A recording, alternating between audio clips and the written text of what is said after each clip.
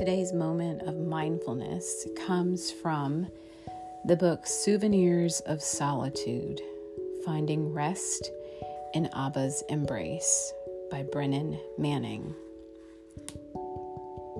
Perhaps the most fundamental religious question I can ask myself today is, do I really believe the good news of Jesus Christ? Do I hear his word spoken to my heart? Shalom, be at peace. I understand your fears, your failures, your brokenness. I don't expect you to be perfect. I have been there. All is well. You have my love. You don't have to pay for it. You can't deserve it. I expect more failure from you than you expect from yourself. You only have to be open and receive it. You only have to say yes to my love, a love beyond anything you can intellectualize or imagine. Father, because I am loved and I love, I don't have to explain myself to you. I don't have to excuse myself to you. I don't have to abase myself before you. You know all about me, and you call me friend. You call me your delight.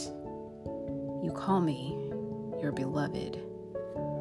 Because I am loved and I love, I need not lie prostrate on my face before you. I'm free to run into the circle of your waiting arms, to enter the fullness of your embrace, to be held safely, strongly, securely against your heart.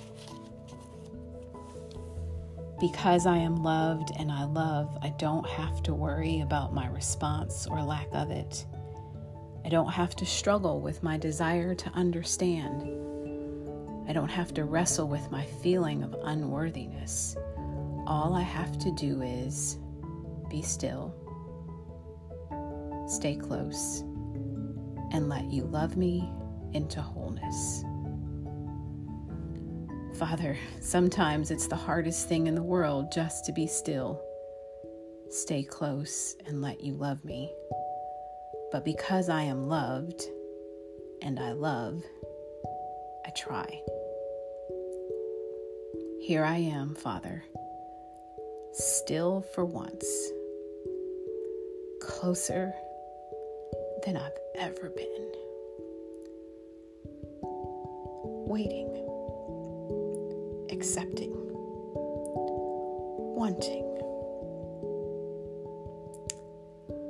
love.